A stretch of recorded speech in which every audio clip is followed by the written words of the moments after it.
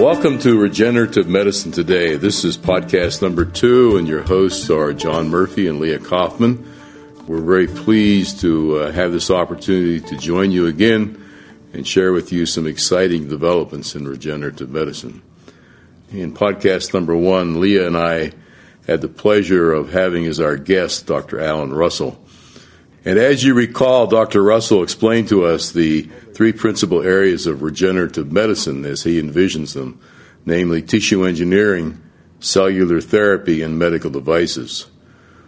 Leah had the opportunity recently to visit with Dr. Alyssa Panich, and I'd ask Leah to just give us a little bit of insight into her discussions with Dr. Panich.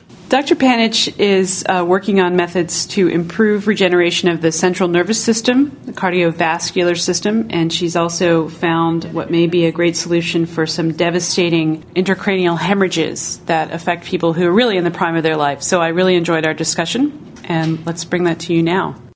We're joined today by Alyssa Panich, who's an associate professor at Arizona State University in the Harrington Department of Bioengineering, and she is working on new methods of tissue engineering to solve some pretty big problems, not only in science, but clinically as well. So welcome. Tell me a little bit about one of the problems that you're working to solve and how you're working to solve that. So we're working on a few different applications. Primarily our interests are in central nervous system regeneration and in cardiovascular repair. And so I'll tell you maybe a little bit about cardiovascular repair and where we're going there. We're very interested in how smooth muscle cells function and how the matrix that surrounds those smooth muscle cells allows them or provides cues for function. And so we've been interested lately in how the components of the scaffold or the building blocks essentially that the smooth muscle cells sit on, what kinds of cues they provide to the smooth muscle cells, and how their matrix mechanics, or the mechanics of these molecules, provides cues for the smooth muscle cells. And so we've actually taken rings of smooth muscle artery and tried to eliminate some of the molecules from the natural artery tissue and looked at how the smooth muscle cells can contract that tissue. Because contraction is important for when the heart's beating and blood's moving through the blood vessels. And what we find is if we remove what's called the polysaccharides or the long-chain sugars of the artery, then the smooth muscle cells aren't as able to contract the artery as they were in the native vessel. And so we've begun to be interested in how the interactions between these polysaccharides and the other molecules within the extracellular matrix allow smooth muscle cells to contract the matrix and provide for the mechanical stability of the matrix. So it sounds like by process of elimination, you're identifying the components that are crucial to the functioning of, in this case, smooth muscle cell. Right. So we actually had discovered in the laboratory that just purely by serendipity that interactions between the polysaccharides and some of the peptide sequences from proteins of the extracellular matrix will come together to form gel-like materials that have consistencies on the order of, say, mayonnaise or Jell-O. And it was a very interesting finding to us. And so then we turned back to the tissue and said, well, what happens if we eliminate one of these components? If we eliminate the polysaccharides, do the mechanics of the tissue really change? And we chose to test that through a physiological method rather than through traditional mechanical testing. And what we did find was, yes, indeed, if we remove one of those components, which I guess isn't too surprising in retrospect, that the mechanics do change. And so now we want to go back and try to understand why those mechanics are changing and why are the interactions important. And would the ultimate goal be to reproduce synthetically these properties so that, for instance, that you could produce a working vessel of some sort? Yeah, that is exactly the ultimate goal. Our hope is that we can, the vessel itself is a very complex material, and there are lots of different types of molecules within the vessel, and it would be difficult for engineers to re-engineer that exactly. And so what our hope is that we can learn why the mechanics of the vessels are the way they are, and how we can translate that into a much simpler synthetic polymer. And once we've recreated those mechanics that are both static mechanics and dynamic mechanics, then we can start building in some of the biological cues that will allow smooth muscle cells, native cells of the body, to regenerate a blood vessel. Okay, very interesting. Now, I understand a couple of years ago that you participated in a startup company, a biotech. So my co-founder, Colleen Brophy, who's a vascular surgeon and also an avid researcher, has spent much of her life trying to understand why blood vessels go into spasm, and in some cases that spasm can't be broken. And she found that there's a protein that's present inside cells that allows for the blood vessels to relax and to release the spasm. And I started working with her, about 3 years ago now, to look at therapeutic uses and intracellular delivery of a mimetic of this protein. And so the first indication that we've been quite interested in is something called subarachnoid hemorrhage-induced vasospasm. And to put that into simpler terms, it's a aneurysm in the base of the brain that bursts, and you get a bleed into the subarachnoid space at the base of the brain. And about 5 to 7 days after this bleed, some people who have this bleed, the vessels of the brain around the bleed go into intense spasm, and the spasm results in a massive stroke and or death. And it's a very devastating disease. It happens actually to very young people, often in about their 40s. And these people often walk into the hospital saying they have the worst headache of their life, and they do what's called a CT scan and see that they've had a hemorrhage in the brain. And for about a third of these patients, they're slightly out of it, but still somewhat responsive. And you know that these patients in 5 to 7 days will have this blood vessel spasm, and there will be the resulting stroke and or death. And there's right now no therapy available to prevent that spasm. So it's a very frustrating disease. And we've been working closely with Ellen Shaver at the Medical College of Georgia, and Ellen's developed a rat model to mimic this vasospasm that occurs after the bleed.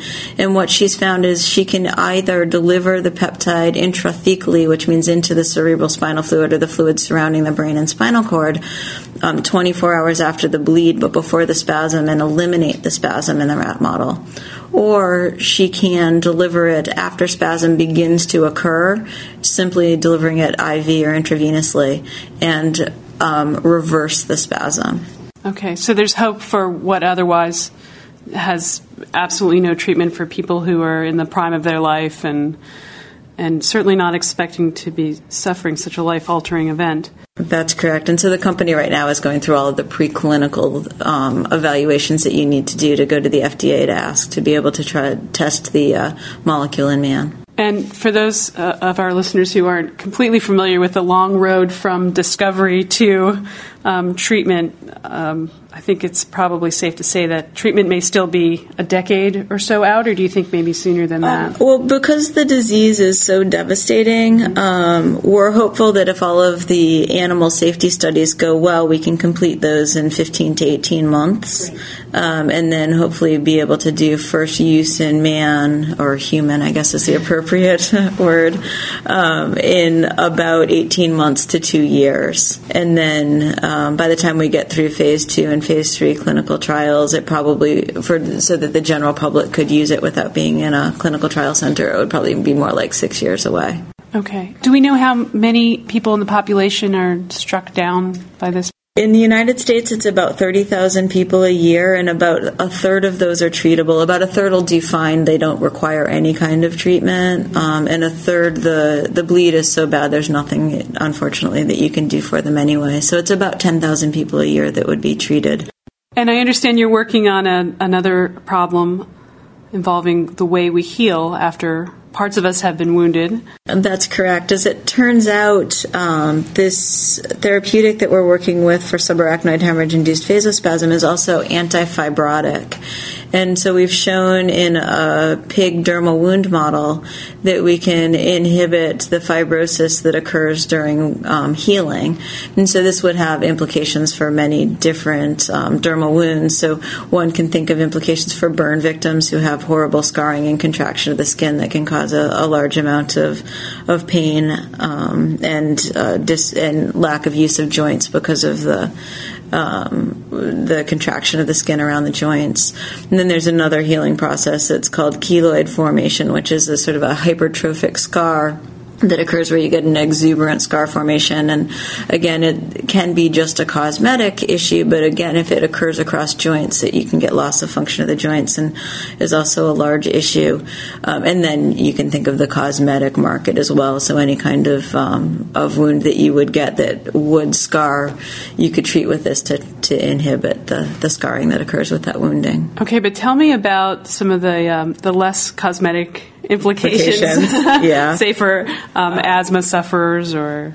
Because of both the anti-spastic nature of the therapeutic as well as the anti-fibrotic, one of the things that we're looking at, or one of the indications that we've been looking at, is asthma. Because you get bronchial spasm during asthma, and you could get immediate release of that spasm because of the relaxation nature of the peptide. But because the peptide's also anti-fibrotic, there's a long-term issue with asthma that you get a fibrotic response in the lungs over time. And so delivery of this peptide may be able to break the immediate issue of bronchial spasm, but also inhibit the scar formation that occurs within the lungs.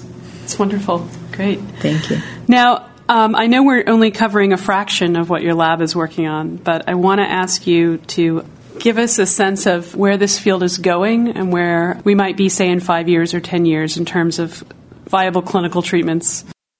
So I think with some of the treatments where researchers are using decellularized scaffolds, we're a lot closer to treatment that will at least last for, say, 10 to 15 years. Whether these treatments will be viable long-term is yet to be determined. I'm just going to interrupt you. Decellularized, do you mean scaffolds taken, say, from pigs that have been... They're the collagen and the other things in the extracellular matrix that are left over after the pig cells are That's exactly okay, right. Just so we're clear. Because the extracellular matrix, as I had mentioned earlier, is such a complex material, it's hard for us to engineer something that really mimics that material right now. So one of the earlier successes is, and will continue to be, with these decellularized extracellular matrix materials from animals that can then be implanted into humans. And by decellularizing them, we don't have to worry about humans rejecting them, the immune responses that one would normally have to worry about with, say, an organ transplant. Mm-hmm. So I think